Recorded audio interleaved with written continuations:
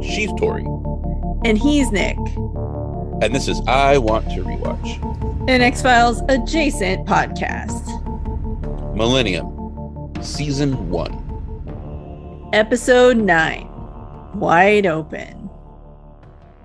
This episode was filmed on location in British Columbia, Canada, and originally aired on Friday, January 3rd, 1997 at 9 p.m. The previous week, on December 27th, Fox aired the pilot parts 1 and 2 of Sliders at 8 p.m. and 9 p.m. and then ran a rerun of Gehenna at 10 p.m. Oh, sneaky. Yes, it was, a few days after Christmas. They weren't going to play anything new, so they reran a pilot of another show, hoping that maybe they would get more viewers. Yeah, well, I mean, Sliders ran right before Millennium. Yeah. As it aired, so. Yeah. Well, we probably watched that. I don't know. I don't remember what was on Friday nights, but it was probably reruns because of Christmas, so we were probably looking around for something else. I actually think when Sliders debuted, it was actually debuting in front of X-Files. I feel like on Friday nights that we watched something else at 8 and then switched to X-Files at 9, but I can't remember what it was. So Kolchak the Night Stalker. Probably not that. I don't know that it was airing at the time. Oh yeah, I guess that would be like 20 years different. It might have been a sitcom. I do remember for a period of time we would watch Are You Afraid of the Dark and then the X-Files, but I don't remember if that was directly. You were probably watching ABC's TGIF Fridays lineup. I mean, and like Urkel and stuff or something. Was a huge fan of Urkel, 100%. Although I remember that being Family when Matters. I was a little. Yeah. Well, yeah, but of Urkel the character too. I was a big fan of him. But I remember that being when I was slightly younger, because in elementary school, I had like a book about like Steve Urkel. Oh my God. I was really, look, I was a weird kid. So I really connected with weird outsider characters a lot on TV. And Steve Urkel was one of the ones. I felt like I was kind of a weird, nerdy outsider who was always picked on. So I related to that a lot. And so I really liked Steve Urkel. Anyway. Right. Yeah. Were you a Bobby Hill kid then, obviously, too? I don't know. I mean, I watched that show when I was a little bit older. I think I liked King of the Hill. I don't know that I was super into Bobby, the character. Okay. But anyway, in this episode, someone is attending open houses and killing the homeowners. In the first, a little girl was seemingly intentionally left alive as a witness. Frank and the Seattle PD need to find out why if they hope to catch the killer. Ooh. Yeah, freaky. This episode was written by Charles Holland and directed by Jim Charleston. This is Holland's only writing credit on Millennium. He has writing and producing credits on several programs, including Profiler, JAG, The Quad, and Black Lightning. Black Lightning. This is the second of 2 episodes that Charleston will direct. The previous was season 1, episode 7, Blood Relatives. And as we mentioned in that episode, he's also the director of 4 episodes of The X-Files, including Avatar in season 3, and Teleco, Synchrony, and Elegy in season 4. So we open, and we're in Seattle, Washington. And we see some kids playing American football in a narrow street as a car approaches. They stand aside as the car passes, and the vehicle continues and approaches a home with a for sale sign. It also has an open house sign and arrows pointing towards the house. So inside, the real estate agent is speaking with the couple. Here's the question for you, because I wasn't sure what term to use. I say real estate agent. Are real estate agent and realtor interchangeable? That's a great question. So technically, realtor is a trademark, and you have to be a member of the National Association of Realtors to use the word realtor. So we don't know. Yeah, we wouldn't know with this character. It is the sort of word where people who aren't familiar might just call someone a realtor. And that's not like wrong, but it's also just like a trademarked thing. So the National Association of Realtors would want me to tell you that you have to be a member to be a realtor. Otherwise, you are a real estate agent or a real estate broker working for a brokerage, but you are not necessarily a realtor. Trademark. Okay. I was thinking realtor was something more important. They do use the term realtor later in the episode, but I was using real estate agent because I was thinking, I don't know that that's what a realtor is. So yeah, it's the same thing. It's just a trademarked thing now. And I don't know when that happened or whatever. Obviously, people use the word all the time. And if you're not familiar with the industry, you wouldn't really know the difference. Gotcha. Okay, so we may go back and forth depending on what's written in this summary. Yeah. And that's fine. Yeah. Okay. I have done my due diligence to inform you of the situation. Excellent. So excellent. Now you know, and knowing is half the battle. Yep. So to continue, inside the house, the real estate agent is speaking with a couple as the man from the car enters. She speaks with him and lets him know there's some information on the table and asks him to sign in. He signs the name John Allworth. So then we see Allworth enter what is obviously a child's bedroom. And he looks around and he opens the closet and looks inside. And then he kind of gets like flashes of a child screaming in like a small opening, possibly like a vent, but it's uncovered. But then we see flashes of like slats or blinds or like, the vent cover. And then also like shadows on the wall. That would be like if you shone light through a vent. And then the child is screaming the whole time. And we see there seems to be a figure outside the slats also. And maybe the kid is hiding from the figure. We actually don't know. The cuts are like super quick and rapid. It's hard to tell what's really going on. But whatever it is, doesn't look good. So Allworth is brought out of the flashes by voices approaching the room. It's the agent with the couple. And they enter the room and the agent tells them, and this is the second upstairs bedroom. But Allworth doesn't seem to be in the room. He's gone. And the closet door is just slightly ajar. Ooh. Good thing they didn't want to see what the closet looks like, I guess. I know, or maybe bad thing they didn't want to see what the closet looks like. Yeah. It is now night, and outside the home, we can clearly see the realtor sign, and it says the company is Emerald Shore Realty, and the agent's name is Beverly Bunn. Inside, Bunn is speaking with the couple who is selling the house, and their young daughter runs upstairs. The little girl enters her room, and it is dark. She switches on a small lamp and goes to her closet. She opens the door and reaches into the dark closet and removes a white stuffed bear from a shelf and then closes the closet door. And we see a home security panel that reads ready. And the husband, John Highsmith, is entering what is honestly an extremely long code. He's just pushing buttons forever. And his wife, Mary Kay, asks if he's coming up. And he says he will, but he wants to go over the figures again. So he finishes typing in the code, and the panel reads armed, and then says all secure. So upstairs, Mary Kay is kissing their daughter, Patricia, goodnight, and she tells her that she loves her and tells her to sleep well. And then when she stands up, we see that Allworth is behind her. Oh, no. Downstairs, John Highsmith is running figures on an adding machine, and he hears Mary Kay call his name. She's like, John. And he's like, I'll be right there. And then she says John again later, but it's louder and with more urgency, possibly fear. And then he's like, Mary Kay. And then a scream rips through the home. And he calls her name as he runs upstairs. And we see the security system says armed, all secure. And then we go into the main titles. Yeah, that's scary. And then we come back and we have an epigraph. And it says, his children are far from safety.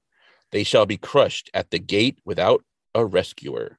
And this is from Job 5:4. So again, this one doesn't seem to match any published translation exactly.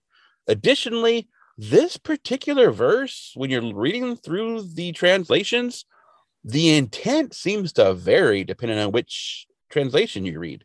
Some of them read just as statements. Some of them read as predictions, and some of them read as threats. This one has a nice King James Version vibe to it, although like the new King James Version, which is, his sons are far from safety. They are crushed in the gate, and there is no deliverer.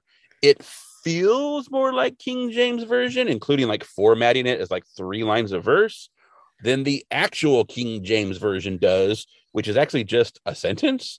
And says, his children are far from safety, and they are crushed in the gate. Neither is there any to deliver them. It's like the King James Version actually feels like less King James than like the non-King James Version. It's kind of weird. So they did a good job on this one. So, all right. Good work. Yeah. So then it's a rainy Seattle morning, and the Highsmith home is surrounded by the red and blue of police cars and yellow crime scene tape. And Frank Black pulls up in his red Jeep Cherokee. And he stops to look at the sale sign before entering. And then when he gets to the door, there's like, a bunch of those paper blue booties that they often have when you're selling a home. And so he pulls those over his shoes. And then on a rug in front of the fireplace, you can see the shape of two bodies. And they're under this white sheet. So clearly they have those booties when you go see a house. Yeah, usually. Oh, I just assumed those were a crime scene thing. No, Okay. I mean, they might be from showing the house, because people who are selling their house usually have the carpets professionally cleaned and don't want people tracking stuff. You're not going to be like, hey, can you please take your shoes off before you come in the house? And some people will ask you to take your shoes off or put booties on. It's kind of your choice. Okay, I did not even think about that Yeah. as a real estate thing. I just assumed like, wow, they're really like everybody's wearing gloves and stuff, and like we see Fletcher later, he's wearing those booties. I just figured it was a crime scene thing. No, most of the time, like someone, either the real estate agent or like my company, the person who puts the key box on the door also brings like a box of booties. And so, yeah, learn something. Standard. We're gonna learn a lot of real estate stuff in this episode, people. Yeah, real estate is my job. I'm not a real estate agent. I'm technically a licensed agent, but I work behind the scenes. I don't do the whole like take on client stuff. I help agents who have clients. She does the real stuff. Agents who have clients, I do a lot of the work behind the scenes to get homes on the market. Tori pulls the strings. I do pull a lot of strings. I do a lot of scheduling. Puppet master. A lot of rescheduling. A lot of stuff. Yeah. But like I do a lot, and data entry and stuff. So I do a lot of that kind of thing. It's real fun. You're not making it sound as cool as saying you're the puppet master, Tori. Yeah, I mean, it is cooler to say I'm the puppet master. I wouldn't know if that's an accurate description of what I do, but I like my job. It's fun. I try. And then we see two bloodstains are visible, and the screen of the fireplace has been knocked aside from the fireplace behind them. Bob Bletcher comes downstairs, and he's wearing gloves and the blue booties, and he's writing in a notebook. And Frank greets him, and Bob's like, "Did you see this on the news?" And Frank says he did, and he came by to see what he didn't see on the news. So Bob gives him the rundown. It's a young couple bludgeoned, dragged downstairs, murdered with an antique hatchet. No sign of forced entry, nothing broken, nothing rifled through or stolen, except... And Frank crouches down beside the bodies, and Bob crouches down too, and he tells Frank their little girl is missing. Frank is like, "What?" And Bob's like, "Yeah, that wasn't on the news either." And then Giebelhaus enters, and the bloody axe is in a large evidence bag. And he says, $5,000 alarm system, as he hands the bagged axe to Frank. Should have saved the money and bought a Rottweiler. And Frank touches the evidence bag, and he has those flashes that he has, and he sees the struggle, and he sees John Highsmith's face being held by a bloody gloved hand, as well as what seems to be the view from inside a vent shaft, and someone standing against the wall in front of it holding the vent cover. And in the flashbacks, he can hear both John and Mary Kay crying out. So Frank asks about the response time. Bob says the alarm company claims 5 minutes, but they're checking that out. So they both stand up straight, and Frank hands the evidence bag back to Giebelhaus. And Frank says the house was for sale because he saw the sign out front. And Bob says, yeah, they had an open house yesterday. The real estate agent is coming down to talk to them. So Frank walks around the covered bodies, and he's looking at them. And he tells Bob the killing was premeditated. The killer most likely came to the open house and hid someplace until the family returned. He set the alarm off when he left. Bob asks about the little girl. Frank shakes his head and sighs. He looks away from the bodies. And then he sees something, and he goes over and he picks up Patricia Highsmith's white stuffed bear from the floor, and it's at the edge of the stairs. And he holds it, and he looks at the bear, and then he hears a noise that sounds like whimpering. He sees a large vent on the wall, but it's under a side table. So he slides the table away and looks through the vent. And then he says he needs a screwdriver right now. So Bob hands him one, and he unscrews the panel. And inside, he finds Patricia Highsmith all huddled up. And Bob tells him to get the ERT in there right now. Yeah, so Frank tries to get her to come out, but when he reaches for her, she cowers away from him. And so like he's, no one's going to hurt you. No one's going to hurt you, sweetheart. It's fine. And he's eventually able to reach in and lift her out. And he holds her in his arms and he softly repeats that no one is going to hurt her, that they're there to help. And then we see Patricia sleeping in a bed in a child's ward. Bob is standing beside her bed and Frank is also in the room. He's kind of standing back a little bit. And then we see Catherine enter. And in hushed tones, Catherine asks how she is. And Frank says that they say she'll be fine. There's no evidence of physical harm aside from extreme shock. And then Patricia awakens and she reacts to Bob being so close to the bed and kind of like, cowers a little bit. And Catherine tries to reassure her, tells her that she's in a safe place and no one is going to hurt her. And Patricia's trembling and she's looking at Bob, and Bob tries to give that, like feeble smile kind of thing you do when like you don't know what to do to help someone kind of thing. And Catherine asks one of them to get a nurse. And so Frank hands off to do so. Then Catherine pulls Bob aside from Patricia's bed.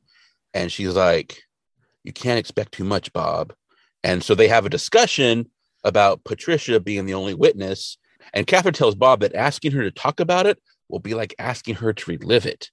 And she understands that they need to find the killer, but they can't do so at the expense of Patricia. And Catherine tells them they can't push her. She has to do it when she's able to do it, if she's ever able to do it. And he's like, well, we have a department shrink on call. And she's like, don't let the department make a mistake on this. This is already something this little girl is going to have to live with for the rest of her life. And he's silent and he just looks over at Patricia, who is still like trembling in the bed. So it goes on for quite a while. They go back and forth a little bit. Obviously, he wants to interview her to find out what's going on because she's the only witness, but the little kid, you don't want to traumatize her. So yeah, exactly. It's a fine line to walk and probably not an easy one. Yeah. So then we get a rainy establishing shot of the Seattle Public Safety Building. And there's no screen legend telling us this is Seattle's Public Safety Building because they figure like, oh, come on, you know what it is already. We don't need to tell you. So, and yet 4 seasons into the X-Files, they're still telling us FBI headquarters. So I don't know. Well, that's because they don't always use the same building. That's why. There you go. A photocopy of the open house sign is being projected up on a screen. And Abraham Lincoln, Elvis Presley, and Muhammad Ali are among the sign-ins for the viewing. So that's cool. Yeah.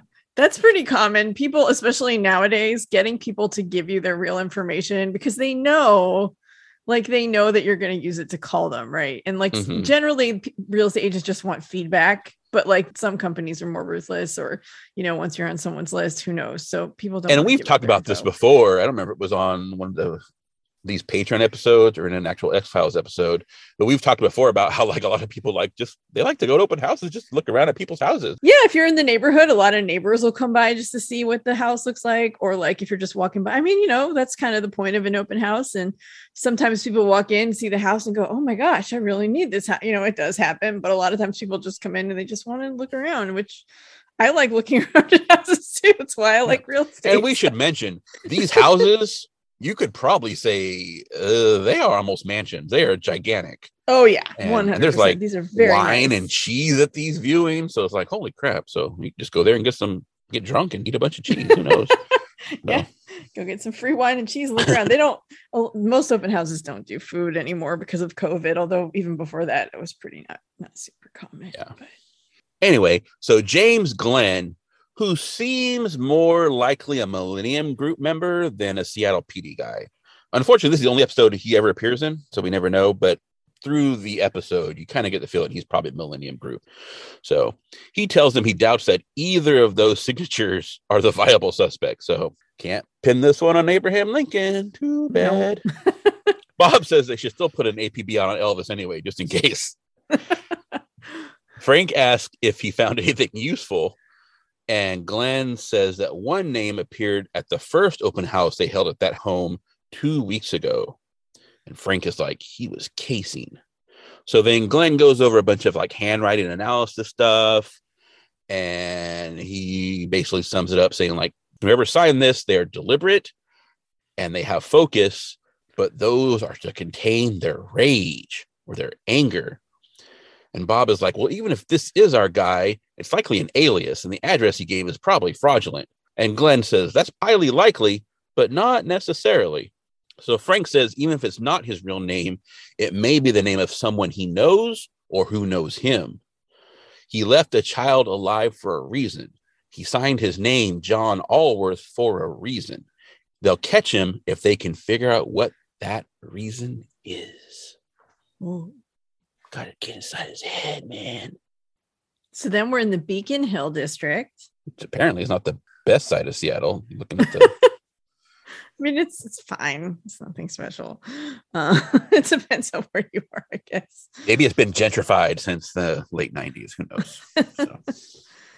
So Giebelhaus knocks on a door and there's no answer. He tells the officer with him to see if the manager lives in the building. The officer leaves, but Giebelhaus mutters that there's a fat chance of that. Yeah, because slumlords usually don't live in their slums. So. Yeah. And the door he was knocking on was unit 440. So then he goes to 444 and knocks on that door. And an old man opens the door. Giebelhaus introduces himself and he asks if he knows his neighbor, John Allworth. And the old man is like, who? And Giebelhaus repeats, John Allworth. He lives next door. And the old man is like, he does? Like, he doesn't know his neighbor and he asks what's going on. As Giebelhaus explains what's going on, we get the POV through the peephole from across the hall, possibly unit 442. The angle is weird and the door's off to the side. But yeah, anyway. Yeah, I think it's supposed to be 442 that we're looking through.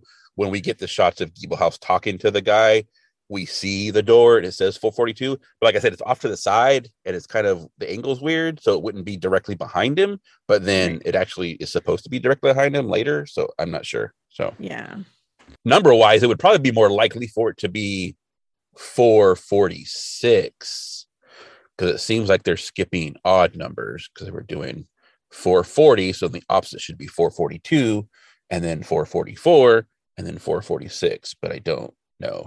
So yeah. So through the peephole, we see the old man close his door and then Giebelhaus approaches the door that we're getting the peephole vision through and we can hear a heartbeat. Ooh. Giebelhaus knocks and he tries to look through the peephole because obviously, I guess that's what you do, but like he can't see through it. And he's unaware that there's an eye watching him on the other side. So he gives up and leaves. And then the eye recedes away from the peephole into the dark room. Whoa. Yeah, crazy. It is commercial.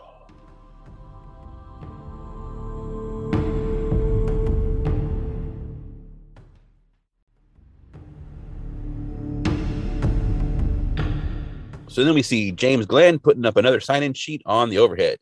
This one is from Rocky Point Real Estate. And he tells them there were 4,900 open houses in King County in the last 6 months.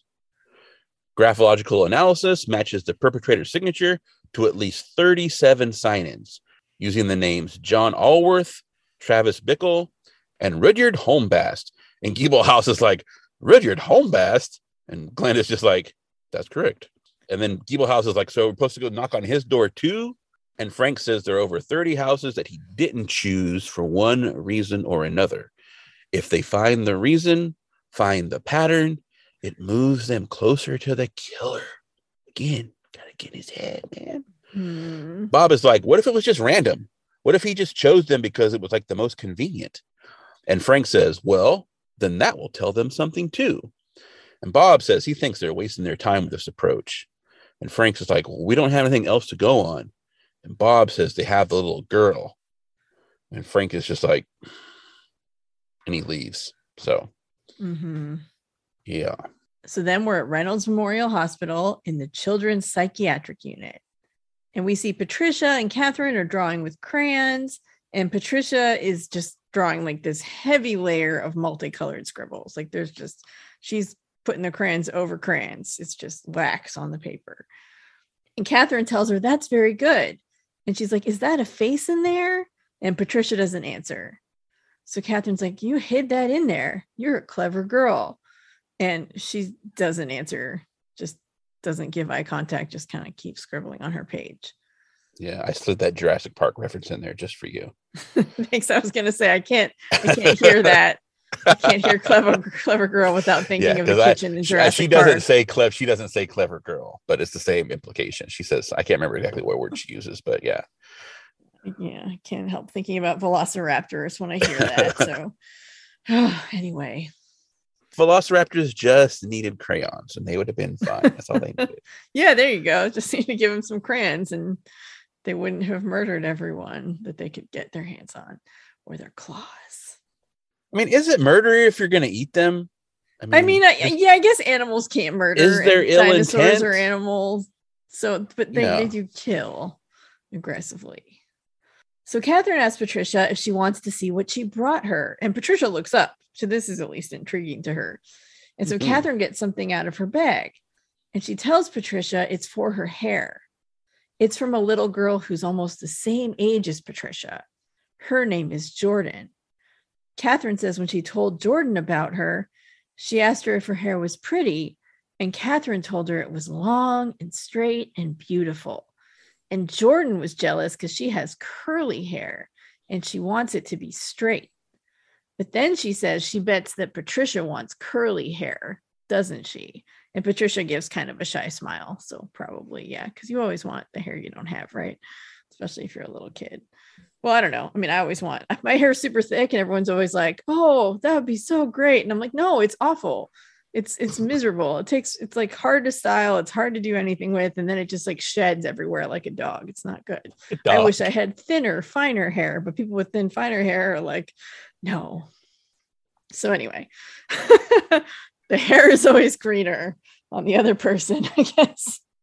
So then she asked Patricia if she can put this in her hair. And it's a pink bow is what she has pulled out. And Catherine puts it in her hair and she tells her it's pretty. And then Patricia says she wants to go home. Catherine tells her that she knows, but she has to stay there because everyone wants her to be safe. Catherine then suggests they do some more crayons. And she tells her that she's going to draw a picture of a pretty little girl with a pink bow. Patricia does not honestly look that impressed. No, because she just wants to go home. Yeah. So back at the Highsmith house, Bob and Frank enter. And Bob is like, what are we going to find here? They're like an army of Tex mist. And Frank says, maybe nothing.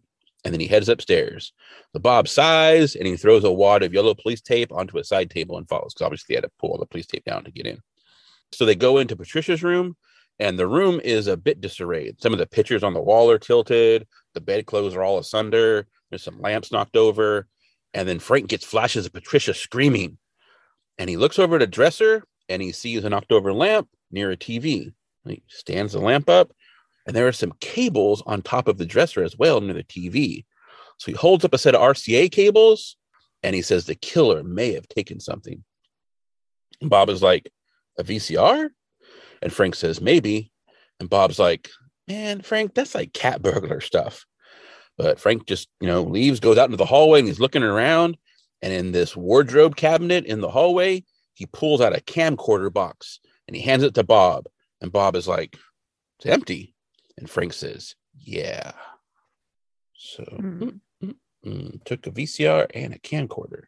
So in a dark apartment that has like hoarder levels of stacked newspapers everywhere, we pan around while we hear the voice of John Highsmith pleading, let her go, let her go. And there's crying. And then Mary Kay Highsmith screams loudly. And we pan around a corner and we see Allworth calmly watching or at least listening to the videotape. John continues to shout, let her go. And Mary Kay cries and screams again as John calls her name. A VCR display shows that it's actually recording. And then we see Allworth eject a tape and he pulls off the erasure tab and he walks away with the cassette and the TV just shows static. So it looks like he was making a copy of the tape. Oh. Yeah. So a mailman delivers the mail to Emerald Shores Realty and he hands the mail to Beverly Bunn, who has a desk right near the door. Which seems weird to me, but Tori has an explanation for that. We'll get to in a minute. Yeah. And so they have polite little exchange and he leaves and she starts going through the mail and there's a padded envelope mailer and it's got a video cassette in it. So she opens it up, is kind of like curious. Maybe someone sent some video of their home they want to sell or something. And so she's going to see what this is. Yeah, whatever she was doing, apparently this video cassette was more important because she just stops and like, I'm going to watch this tape. So I don't know. If someone sent me a video, maybe she was waiting for an alien autopsy tape and she thought that was it. Yes, $29.95 plus shipping. And it finally arrived. It's just like, oh man, I gotta watch this. Yeah, gotta watch this now. It was $30. So she pops it into the video unit in the corner, and we see the video is at odd angles, maybe upside down, but it appears to be someone walking through a home. Her face changes as the video shows John and Mary Kay bound. And John is in a chair and Mary Kay's on the floor, and both are struggling. And John says, let her go. And he yanks futilely at his bonds. And we can kind of make out through her cries that Mary Kay is saying, my baby, my baby. And so, yeah, it's pretty awful tape to have to see, to be honest. Yeah. So, Tori, tell us about this real estate agent having what appears to be like, to me, it seems like she's sitting at the desk where you would have like the receptionist in the real estate office, because there are other agents. We can hear them in the background talking. Yeah. So it's not like this is just her business. So, well, my guess would be most real estate agents, like some brokerages and stuff, it's even like a perk to get to work the front desk. And that's because real estate is all about getting clients. Like you have to have people who let you sell their home or let you show them homes to buy and act as their agent if you want to be a real estate agent. That's the hardest part of the job, honestly. And it's the part that I'm not a salesperson, and there is a lot of sales in that job, not just of houses, but you have to like sell yourself to clients. That is not a skill set that I have. It's not, that's why I don't do that job. But you are a puppet master. I do the behind the scenes stuff because I don't want to do that job. And, you know, I love helping people buy and sell homes. But I'm not a salesperson anyway. So I would imagine that having your desk closer to the door is actually kind of like a perk, and you probably maybe have to earn that, because then you're the first one who can greet people when they walk in, and you can introduce yourself and like, you know, kind of start selling them on you and your brokerage and why you're the best agent for them. And so I think that's probably why it's not a receptionist, it's her, because that's part of the job, is to greet people and be like, oh, you're looking to sell your house? Well, let me tell you how we can do that, you know, and kind of walk them to your desk. And okay, that's what I would guess. Yeah, because that was just weird to me, like, because you can hear there's other people in the office. So yeah, I was like, why is she just like at the desk? Like, or maybe they take turns at the front desk, and so getting to work at the front desk is like, you know, you get to work it on Monday and someone else works it on Friday. Oh, maybe that would be more equitable, I would think, because otherwise you think the people in the background are just talking shit about her. Like, look at her flirting with the mailman at her fancy front desk. So. Maybe she sold the most homes this month. Who knows, right? Like, I don't know. Because she's got the front desk. Of course she is. It's a self-fulfilling prophecy. I mean, it's not wrong. So I don't know. So then we flip the point of view and we see that it's Bob, Giebelhaus, and Frank watching the tape. And we cut back to the video, and John has flipped his chair, and he looks up as a figure enters the frame holding a hatchet. And Mary Kay cries out, and then the video goes to static. So at least I don't have to watch that part. Although, God, how freaking awful. Ooh. Yeah, so it's not a full-on snuff film, so that's good. But, yeah. And Bob asks Frank, why send it to the real estate agent? And Frank says to terrorize her, maybe, or to punish her, the way he punished the family for some twisted imaginary crime. And Bob says, the clock's ticking, isn't it? And Frank says, yes. Bob says the word's going to get out. And Frank says that may be what he wants. And whatever Bob can do to not give him what he wants, the better chance they have to draw him out and catch him. Bob says they keep beating around the bush about the little girl. Frank shakes his head and says, can't do it, Bob. And he leaves. So he is siding with his wife, Catherine, and saying that we're not going to interrogate this child. Yeah. So then we see a man walking down a leafy sidewalk, and he stops at a for sale sign, and it reads Linda Lee Hill Properties. And the agent's name is Paul Grinnell. And the man is Allworth. And as he approaches the house, he's practicing a greeting. He's like, hi there. How are you? And he like says it like 2 or 3 times as he's walking up to the house. Inside the house, Grinnell, the agent, says, hi there. How are you? As Allworth enters. And Allworth is like, fine. How are you? And Grinnell's like, good, good. And he invites Allworth in and says they have wine and cheese. And he tells him, like, feel free to look around. And he hands him a brochure. And Allworth says that he had hoped he could get a tour. And Grinnell's like, oh, yeah, we can do that. Let's start with the upstairs. And Allworth is like, well, I have a question first. Does this house have a security system? And Grinnell says it does. Very sophisticated. The very best. Motion detectors in every room. And they go and stand in front of one of the motion detectors up in a corner. And then Allworth is like, can you demonstrate it for me? And Grinnell's like, yeah, if I can remember how. And then he leaves. And Allworth just stares up at the motion detector in the corner. And then we see flashes of the child screaming. And they're intercut with what looks like a red hot branding iron. That's an X. And then we see red smears that form an X. And again, none of these flashes seem good. So, no. And then it's commercial. And then we come back from commercial and we see the same motion detector that he was looking at, except now it's dark. And we hear police band chatter. And then a flashlight illuminates the detector. And we see that Bob is holding the flashlight and he's looking around the home. And then Frank comes up to him and Bob is like, state-of-the-art security system. And the son of a bitch walked right past it. And Frank is like, how? And Bob's like, we don't know. Our guys are the ones who actually tripped it when they got a 911 call and showed up. Report of a break-in.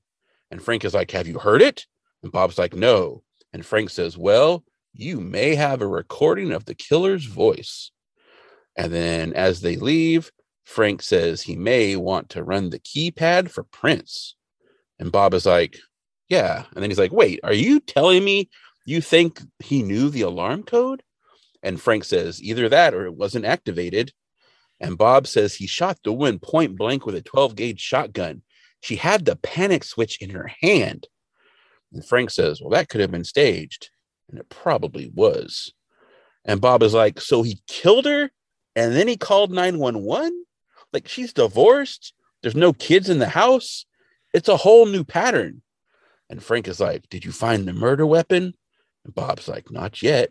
So Frank says the killer takes chances, but everything is planned, almost scripted. What to leave, what to take, what he wants them to see, what he wants others to see.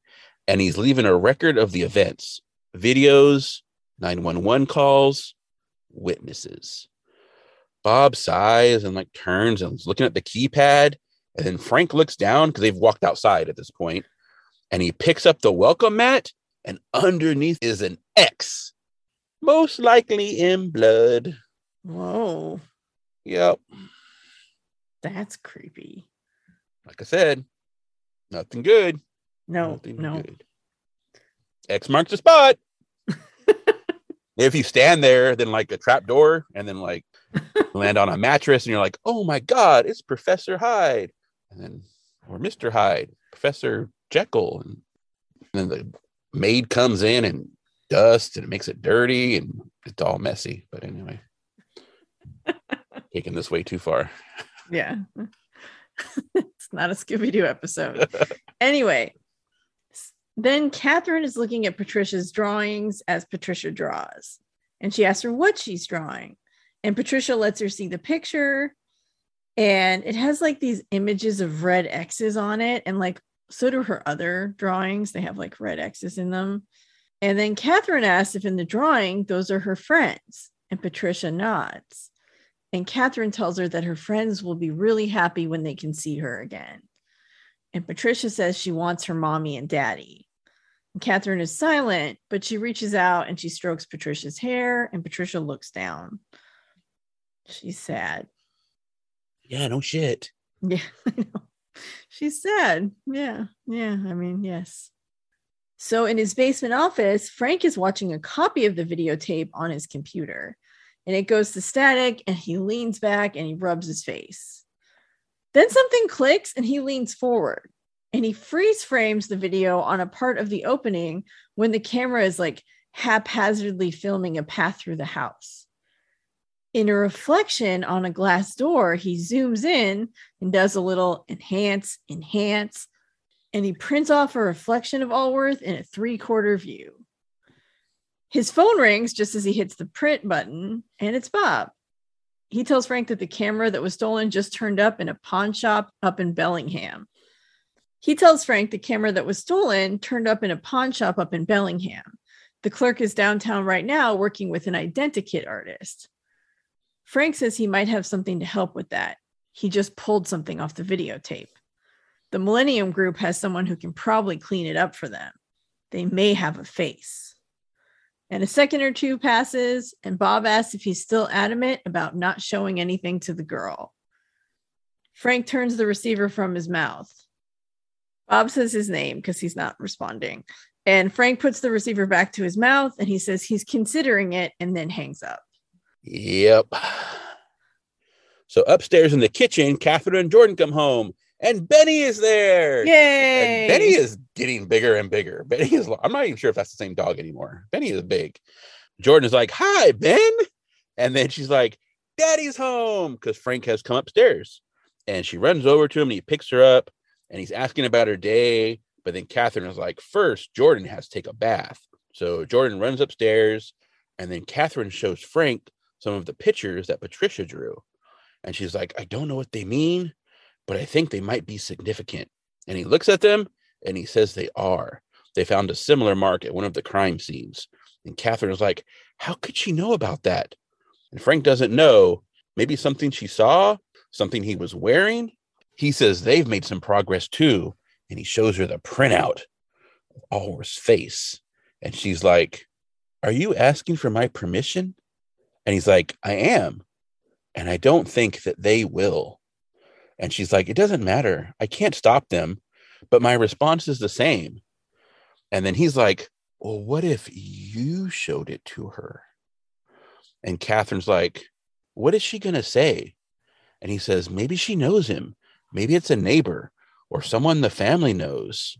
So then she's like, "All right, I'll do it if you think it's the only way." But then Frank has been like looking through Patricia's drawings, and he has a flash, and he sees the smeared red X that Allworth saw. And then he sees Patricia huddled in the vent. And then he sees someone like putting the vent cover on, like from the outside. And then the child that we saw screaming in the opening is screaming in a similar opening. And someone puts a vent cover on that one. And then he sees Patricia's eyes up close. And like the entire time, there's like a child screaming through his flashes. And then he's like, "No, that's what he wants." And Catherine's like, "What are you talking about?" And Frank says, "That's what he's wanted from the beginning, for them to use her." He picks up the phone and he dials. And then as it's ringing, he tells Catherine the video, the audio tape, bringing those to her would be an obvious tack they would use. He wants her to relive it. Probably something that he's relived his entire life. And Bob answers the phone, and Frank's like, "No one can go see the girl." He wants Bob to promise. And Bob is like, "But she's the key." And Frank says, "Yeah, she is, but not in the way they think." Dun, dun, dun. She's the key master. Vince Clorto. So then police have found the shotgun. It was dumped in a garbage can near a school. And actually some kids found it, and the crossing guard called it in. Ooh. So one of the arriving officers goes to question the crossing guard, and we see that the crossing guard is Allworth. And his red safety vest has a large yellow X on it. And he says he'll be glad to answer any questions as soon as he brings these children to safety. And then he goes out into the street with his stop sign, and he signals the children to cross the street. And then a SWAT team bursts down the door of an apartment that's full of stacks of newspapers, and no one is there. And Bob says to get the tech guys in and get all the video cassettes tagged and sent to his office ASAP. So that night in the public safety building, Bob asks Frank if he thinks that the guy's long gone. And Frank says, "Not from the city."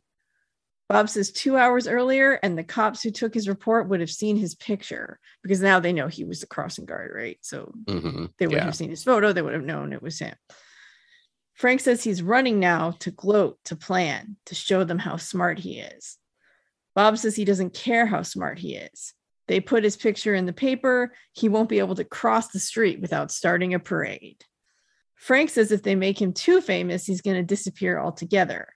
They have 5 days until Saturday. 5 days to anticipate how he'll up the ante. Bob asks if he thinks he'll hit another family. Frank says he's teaching them a lesson about their pretenses of safety, about how vulnerable we are. Frank says he wanted that little girl to relive his nightmares. How do you increase the stakes? Bob says, by making all of us relive it. Dun, dun, dun. So I guess he's killing on Saturday. Is that what we're assuming is happening now? They never mention that, but that's what it sounds like is happening. It sounds like, because if he's going to open houses, they're usually on the weekend and then hiding in the home. Okay. And presumably it's happening on Saturday. Yeah, that's the only mention we get of that. So I'm assuming that's what's going on. So then it's night, and Frank is sitting outside on the steps of the yellow house. And Catherine comes out and is like, I couldn't find you. And she sits down next to him, and he says he needed some air. And so this scene, I condensed it down to one sentence, which is, they have a things have changed. My grandparents never locked their doors. Look at us now kind of conversation to emphasize the focus of like how we do ourselves into feeling safe and all that kind of stuff. So, yeah. Locks and fancy alarm systems and all that stuff. Yeah. And then Allworth is driving at night, and he sees a sign for a housing division. He stops and rolls down his window to look at it. It says Ivy Meadows, designer family homes, secure comfort lifestyles. He rolls his window back up and he drives away. Oh, it's commercial. So we come back and we see a security company car driving down the street as kids ride by on their bicycles. And there's a woman walking past a sign for an open house. And a couple enters the house, and the agent greets them, and they begin a tour.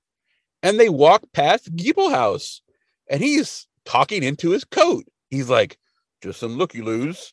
So not subtle, Giebelhaus. No. Anyway, elsewhere, Bob talks into a radio and tells him to make himself at home. It could be a long day. And then Frank asks Bob if any of the other houses have checked in. Bob says no. Maybe they scared him off, and he doesn't think it's going to work. And Frank just looks at him. And then someone enters the house, and Giebelhaus is watching the guy in the mirror, and he's talking into his coat. He's all, entryway, white male, tall, glasses. Can't tell if it's our guy. So Frank says, like, give him lots of space.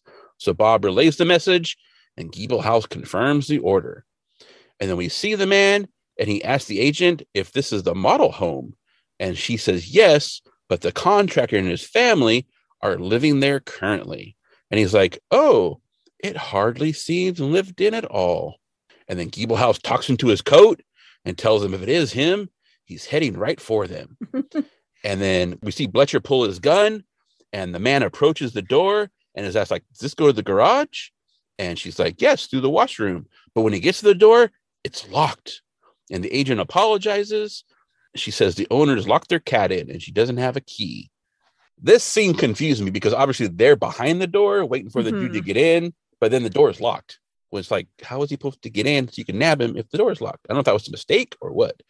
I think they're there to kind of catch him if he shows up, but they have the door locked so that he can't get in, and they're just preparing in case he manages to somehow get it open. Yeah, I'm just wondering, like, why did they? Yeah, I'm not sure. This I don't know. It's not completely clear. Yeah. And also, up until this point, I honestly could not tell if that was Allworth or not, because he's wearing like kind of like aviator kind of like tinty glasses, and like you only see him from the back.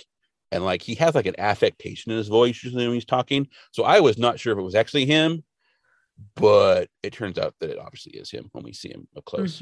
So Giebelhaus had been following them at a distance. And when Allworth turns, he makes eye contact with Giebelhaus, who not so smoothly, like just like, oh, and then like goes into another room. So yeah. Yeah, the best course of action would have just been to like nod at the guy and be like, yep, I'm also looking at this house, and keep going, but yeah, not smooth. So Allworth smiles and says that it's okay. He'd like to see the upstairs. So he and the agent go upstairs, and then Giebelhaus radios that, and everyone comes out of the room and heads upstairs. And then Giebelhaus gets up there and he asks the agent where the guy is that she was with. And she says he's in the bathroom. And they burst in, but the bathroom is empty. And there's a window open. And Bob is like, check the bedrooms and all the closets. And Frank is like, he's gone. I was like, damn it, Giebelhaus. Like, they said lots of space. Like, why are you following so close?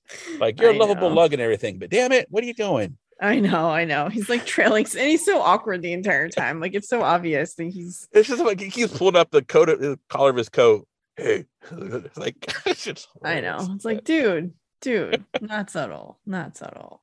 Yeah.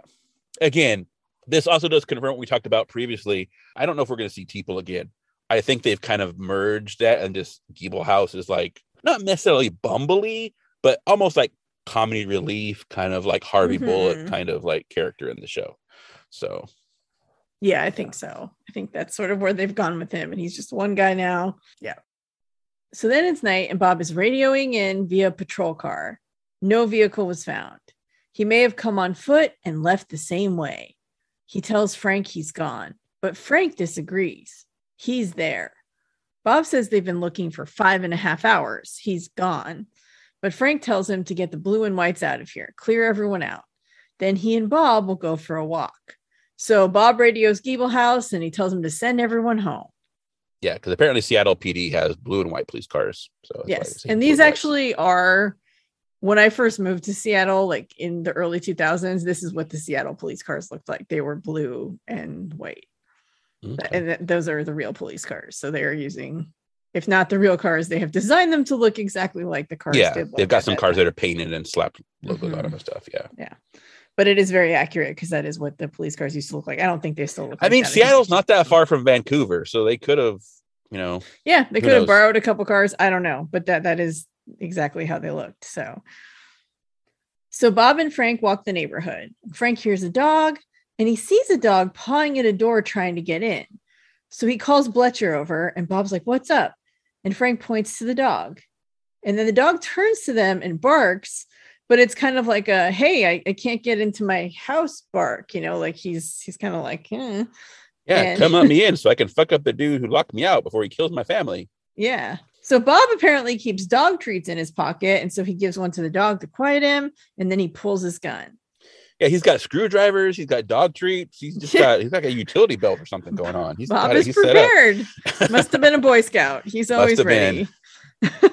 Always be prepared, son. Always be prepared.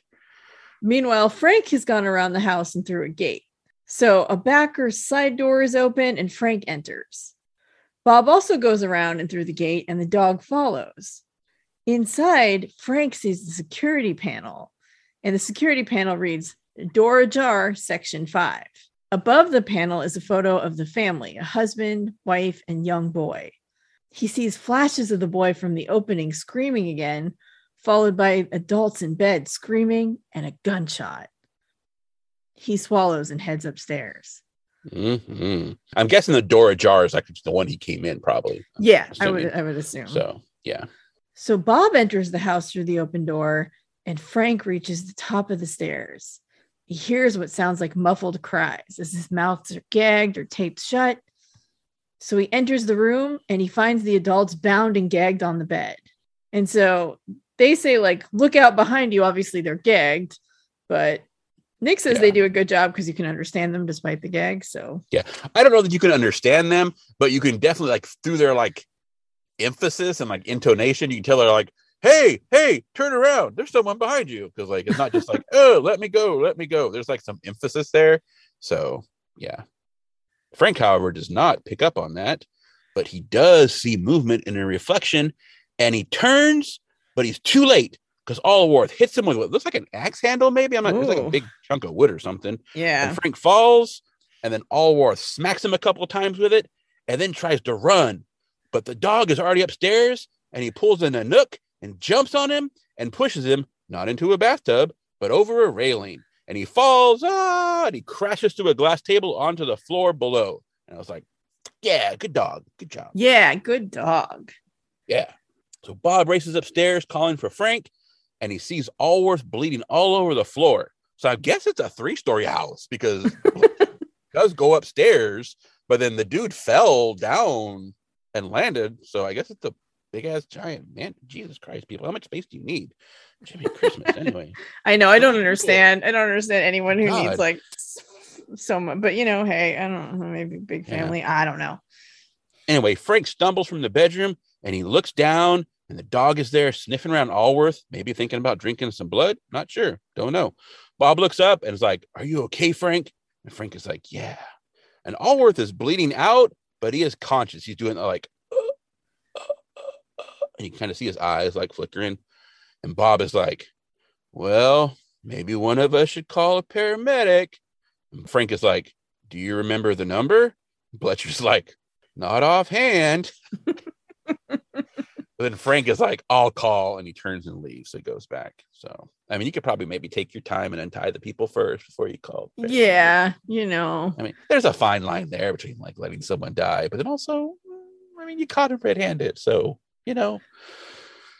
Anyway, so in a hospital, Frank is sitting in a waiting chair in the hallway. And Bob walks up and says he heard the little girl is going to a foster home. And Frank is like, yeah, Catherine checked it out and is making sure she gets the care she'll need. Bob sits down next to him and he's like, kids, they survive. And Frank is like, yeah, with monstrous exceptions. And then Bob is like, that guy we caught, his parents shipped him out. He watched his aunt and uncle tortured by some farmhand. Tragedy begets itself. And then Frank is like, until the circle is broken. Bob is like, makes you wonder. But then Frank is like, killers aren't born, Bletch. And then he sees Jordan and Patricia coming out of the children's ward, and they're walking hand in hand. And Patricia is carrying her little white stuffed bear. And Frank gets up and walks over to meet them. And Jordan is like, that's my daddy, pointing to him. Frank smiles, and then he kneels down in front of them. And he calls them a couple of angels. And then he asks Jordan where mommy is, and she points back to the ward. So Bob tells Frank that it's fine. He can walk them to the car. And then so Frank is like, go ahead. And so they walk over to Bob. Bob stands up and he's like, ladies. And then he takes them each in one hand, and the three of them walk down the hallway. And as they're walking, he looks down at Patricia's bear and he's like, that's a nice bear. And she's like, thank you. And then Frank finds Catherine in the ward, and she's standing over the bed, and the tag still says Patricia Highsmith, ID 29712. And she's crying. And she turns because she hears Frank come in, and he walks over and takes her hand. And then after a moment, they embrace. And then they leave the room holding each other around the waist. And taped on the window are all the drawings that Patricia made, representing the horrible things that she witnessed. Then it's the end. Oh. Kind of sucks. They had to put her in foster. I guess no relatives. They had to put her in Yeah, foster I guess care? she doesn't have relatives, or at least none who want her. I don't know the situation. Obviously, we don't learn her whole family history, but Yeah. it's a bummer. I mean, it could be. I mean, I worked in a kid's home for the state, and it was like the last, like when all the other places would not take you, they came to where I worked basically. And so like foster care is kind of like, you hear like horror stories about foster care all the time. But I mean, there's a lot of good foster. You hear about the horror stories all the time, but there's, so it's kind of, I know I just have this, when I hear foster care, I just automatically flinch. So yeah. And because of that history that I have, I am so glad that we unintentionally, just because I could not finish writing both summaries in time, I am so glad that we split these last two episodes up, because I don't know that I could have handled them back to back. Yeah. It's a lot. It's a lot back to back. It's both very like awful stuff. This episode reminded me a lot of like the Golden State Killer, which it's not really that similar, but just the whole like being in people's homes and murdering couples. And then especially when you hear the early stories of like when he was in Visalia and stuff. And then I mean, obviously he progressed from that, but yeah, just in the freaky, like getting in and casing the place first and that kind of thing, and then bludgeoning people. So there were some similarities, obviously not a one for one, but and that may have been intentional too. I mean, at the time, obviously we didn't know who he was, so we just knew like the crimes. Yeah. So pretty horrible stuff though. It's definitely terrifying. And it's one of those things where like, like they say, oh, he's trying to make us know we're not safe. And like, I mean, that's really terrifying because, you want to feel like you're safe at home and there's no one hiding in your closet. And that's just really awful. So, yeah. This, well, maybe in Kaboom, the 522666 episode, his rationale wasn't like super worked out either. I mean, we had like why he did what he did, but it wasn't. I mean, mainly it was just he wanted to be famous, right? Mhm. But I would say that this guy is probably the least fleshed out of our killers. Maybe he definitely. I mean, you kind of do get a little bit, but there's not a lot of time spent on him so much as the crimes. Mm-hmm. But clearly, was as a kid witnessed this horrible murder and now is like recreating. Yeah, I mean, I guess Dead Letter, the killer guy, isn't that fleshed out either. Yeah. Like why he's doing it. So yeah. So maybe he might be. But I think we spend more time with that killer than we do with this guy. Maybe. I don't know. Yeah, well, that guy did like speak a lot, whereas this guy we don't get a lot of like his perspective on things. We just kind of see his crimes, and then we see like just Frank's going through the motions of like and, in the houses being like, I'd like to see, like, can you please show me how to disarm the security system? Sure. If I can remember the code. What the hell? Oh my God. Yeah, I can't imagine most people would do that. But yeah, I don't know. I mean, the problem is like it's just in those situations, you're thinking, oh, I'm trying to sell this house. Like, not that you shouldn't be thinking about this other things. You almost expect the guy to be like, oh, what are you planning on breaking in and robbing the place? Right. Like, yeah. Like make a little joke about it. But yeah, I don't know that you should ever show someone how to use. You can just say, oh, well, they'll teach you how to use it if you buy the house or whatever. It's very advanced. I don't know how or something, you bag off and show them the features in the kitchen instead. So anyway. Yeah. And I gotta say, like, people have a lot of anxiety about open houses because it is people just kind of traipsing through your house, showings too, but those are usually like with a real estate agent, whereas there's an agent at an open house, but if there's enough people, like, obviously that can be a little nerve-wracking. And so that is one of those things that's just like an anxiety. So this is obviously like not likely to happen, but obviously absolute worst case scenario that someone's in your house casing it for a crime and then like murders you and your family. Like that's terrifying. So yeah, I mean, as a lifelong and probably continuing lifelong renter and not homeowner, because I'm not a millionaire, I guess I never think about that. I just always like in my head, I'm like, obviously when you go look at a place, it's empty, right? Like there's no one there. But unless you are like super, super, super rich, you're gonna probably be living in the place when you sell it because you probably can't afford a second house.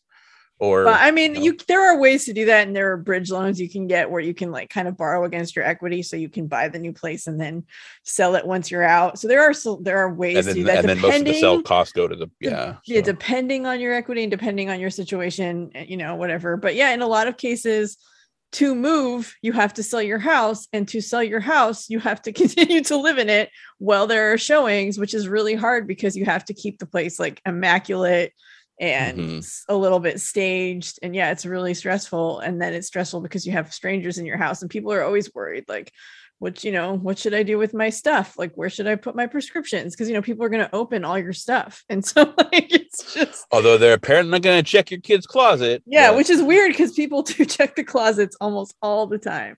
So I guess that guy lucked out that they didn't open the closet and be like, what are you doing in here? You creep, get out of the kid's closet. Yep.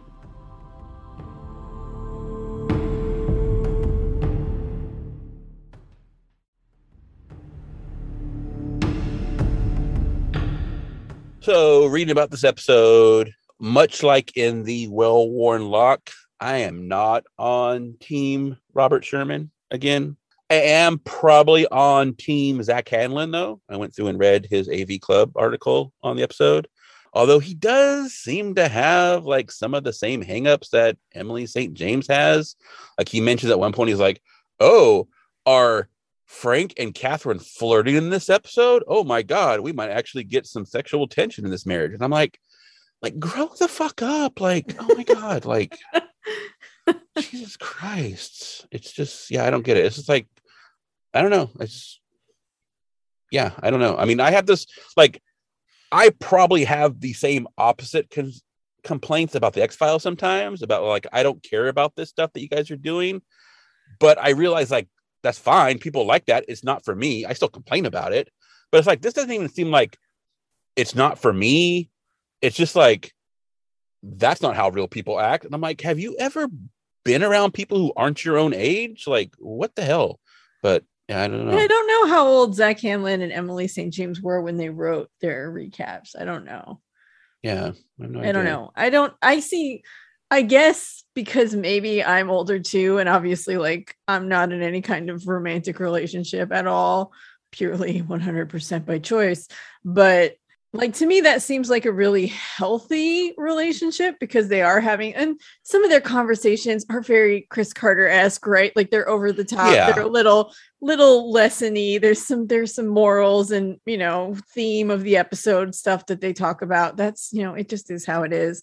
But to me, it just seems as a very like, it seems like a very healthy adult relationship. Like we're talking, we're not constantly, like you have said, they're not constantly playing grab ass. They're not constantly like, right. making out. And also, we're not like 24-hour surveillancing them. Like we don't see what goes on when they're not on camera. I mean, come on. I mean, and I'm guessing that, I'm obviously the characters I'm sure are intimate. I'm sure we don't see a lot of that, but we do see them like, you know, touching and talking and being close. And so like, there's not, you know, not a lot of sexual intimacy, but they are intimate, they are close. And so like, I don't know, to me, it just seems like they're a married couple who knows each other they know each other very well. And they just, we're seeing their conversations about their jobs, which are not sexy and would be a weird time to start making out. It would be weird.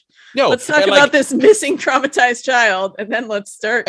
When you're like going at after a while, like, it's not that you don't go and play grab ass and touch people and you know that kind of stuff, but it's like you're not doing it constantly, because then what is your relationship based on? Like, is there nothing else that you're doing? Like, what if you spend all your time just doing that? Like, what's going on in your life? I don't understand. But I guess I don't. It's just weird.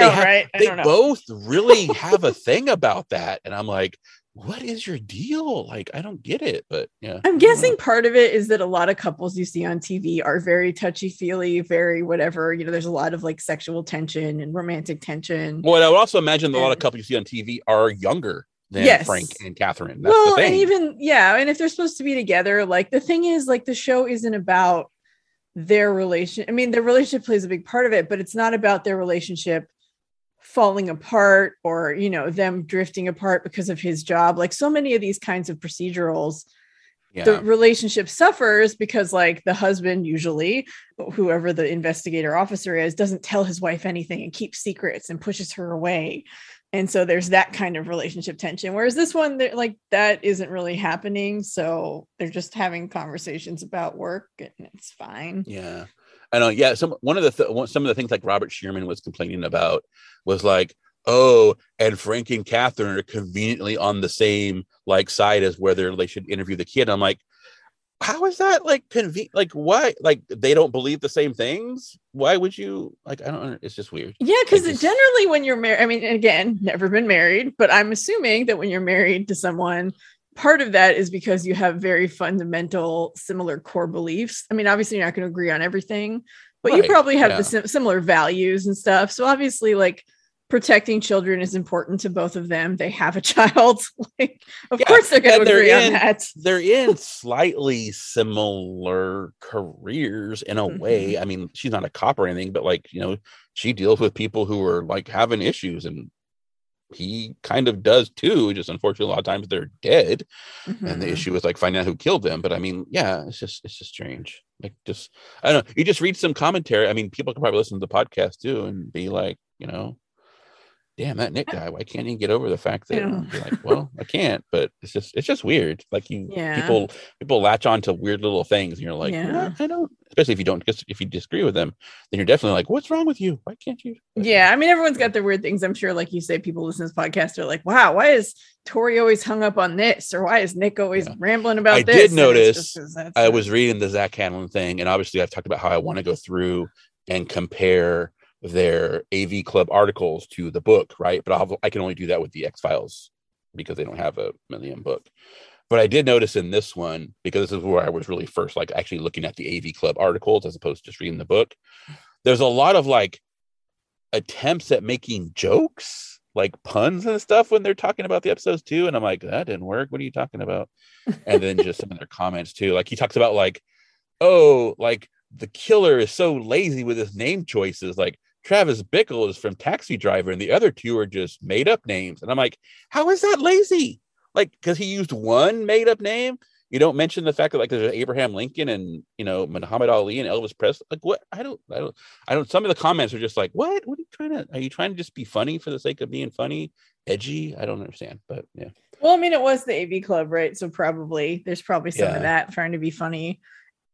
Anyone who did blogging in the early mid 2000s will remember like trying to be funny. I mean, they're doing it as a job, and I'm fucking not. So I mean, yeah, I mean, I ran a Geek Girl blog, and I blogged on, I had a personal blog for a while. Like, that's really hard to get views. So you got to kind of try and be witty and funny and pull people in. It's really hard.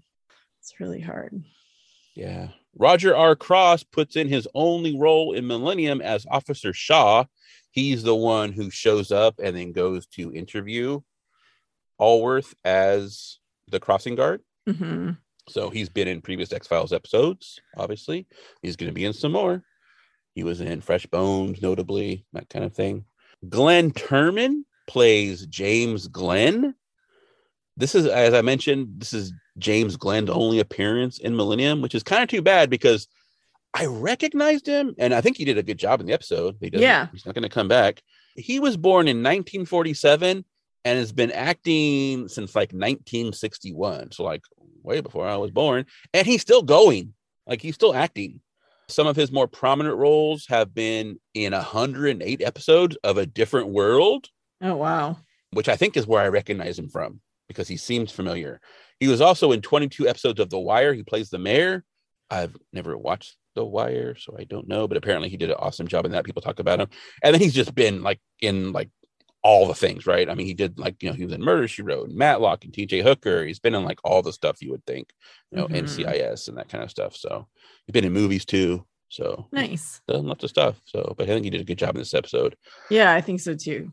Patricia Highsmith is played by Nevada Ash, and this is actually her only IMDb credit. Mm-hmm. So I don't know if her parents were like, nope, after this or what. I don't know. Maybe she tried. Maybe this was her like, let's try acting, and she didn't like it. I don't Yeah. Well, at her age, I doubt she was like, I'd like to try acting. I'm sure it was like, her parents, but yeah, let's have her try acting. And then they were like, nope, this isn't good. But obviously, because she's only in this, there's not like a bio really about her. So maybe she's like related to someone on the show. Who knows? Yeah, maybe. Who knows? So, yeah. And then her father, John Highsmith, is played by David Neal.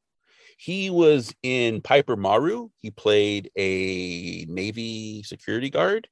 And then he has an uncredited appearance in the very last episode of the X-Files in 2018.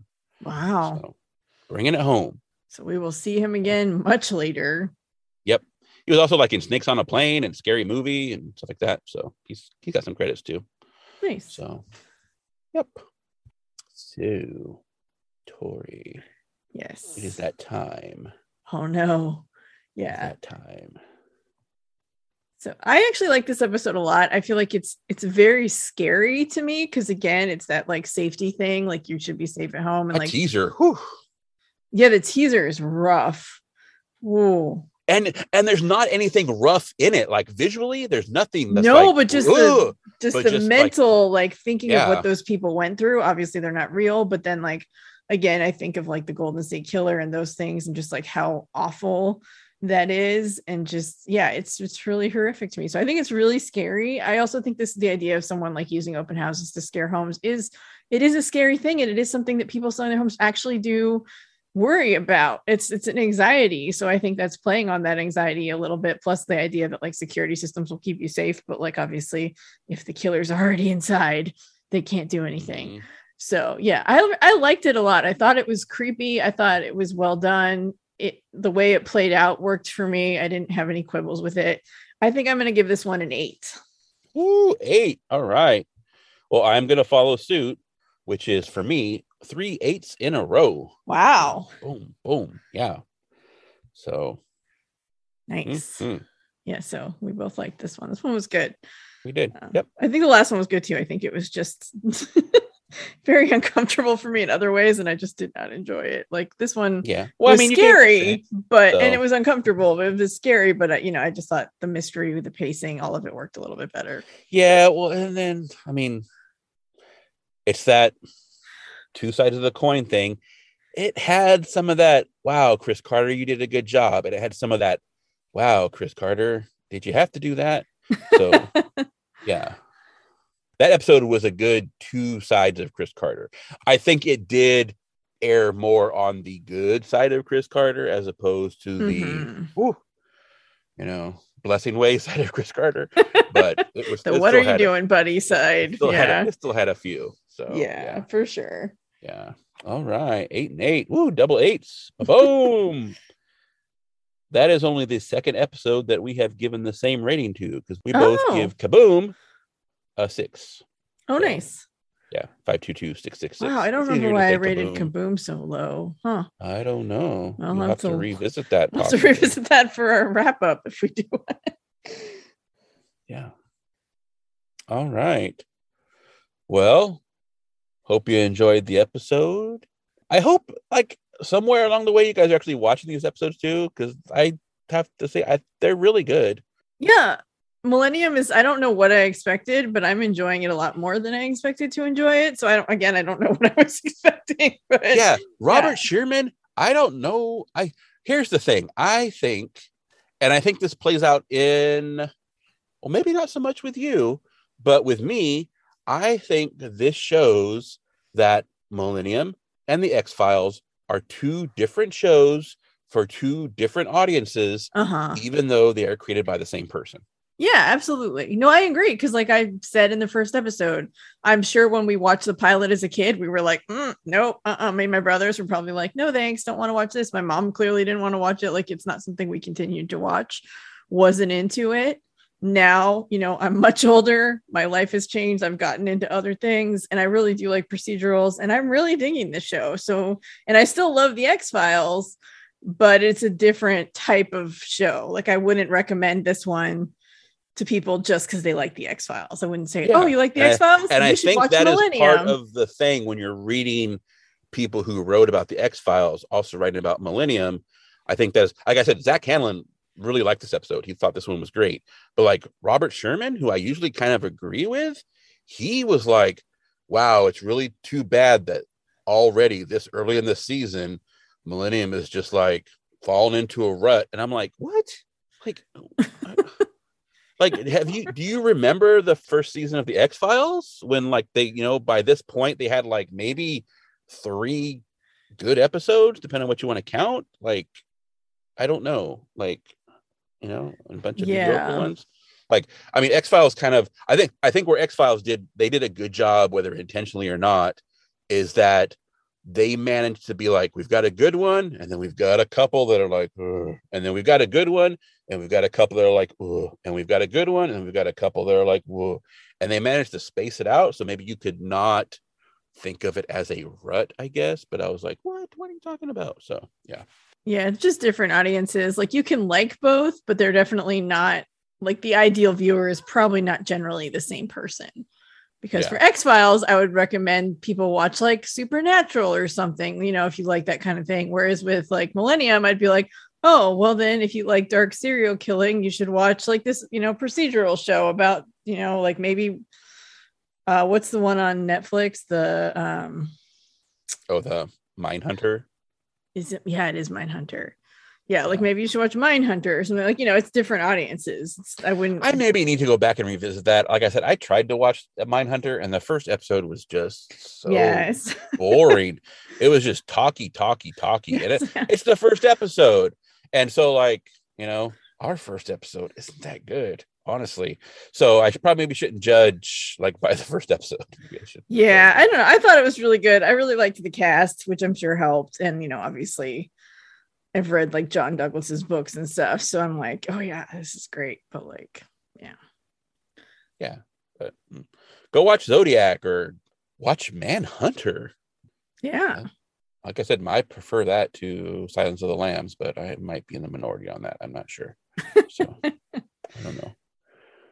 All right. But anyhow, thank you for supporting us on Patreon. We always appreciate it. And we hope you're enjoying our coverage of Millennium. And if you watch Millennium, whether you watched it when it first aired or you were just watching it now or somewhere in between, let us know what you thought. Yeah, or don't. Because like on X-Files, I still don't care. But I hope you're enjoying the show. I care. I want to know. Tell me. So, all right. Bye-bye. Goodbye. I Want to Rewatch is hosted by Tori and Nick and recorded in collaboration with Black Cat and Orange Tuxedo Studios. Episode production design and editing is by Lazy Anna Productions. Our music is Dark Science by David Hilowitz. And The Truth Is What We Make of It by The Agrarians. Our premium feed is where you can find all of our X-Files adjacent bonus episodes covering television and films that are, you guessed it, X-Files adjacent. If you like these bonus episodes, tell a friend about our Patreon page. We'd love to have them join us. Speaking of which, be sure to join us for the next Millennium Monday at episode 10, The Wild and the Innocent. And together, we'll try to figure out if the truth is still out there.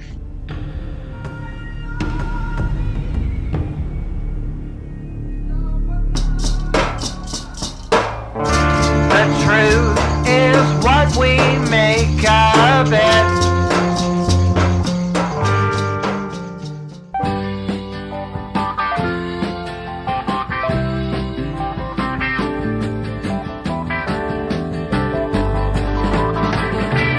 Yesterday I got to dreaming about a recipe for my love. Took all the things I was feeling, things around there's just not enough of. I tried and tried to find out the secret for my recipe, but all of these things couldn't make up my baby and what my baby means to me.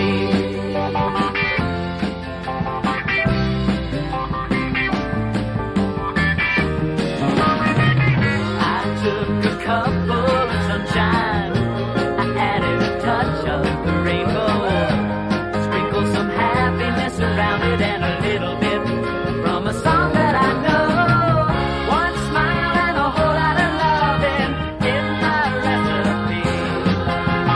All that too would make up my baby and what my baby means to me. Yes, I've done a whole lot of dreaming, but it's no fun when things ain't what they seeming. I love my baby and my baby loves me. Then why can't I find my recipe? Painted me a face like Mona Lisa, put some magic in the smile. I used all the colors of the rainbow, artists around the world started copying my style. But it still didn't look like my baby and what she means to me. I guess I'll never find the secret to my recipe. I took a couple of sunshine, added a touch of the rainbow, sprinkled some happiness around it and a little bit. Thanks for listening. I don't give a shit what you think. Hey, if nothing else, I am on It's true. brand, It's true. okay? Be honest. I It's stick to my brand. guns. It's true. You do. No, it's fine. You don't have to want to know. I'm just curious. I'd be curious to hear what people thought. I mean, I want them to like the episodes, but I don't Right. care what they think about the show. No, Like I know. the Millennium show, I don't care. That's because that's their opinion. Like what they Totally. think has nothing to do with what I think. So, and vice versa should be True. the case. True.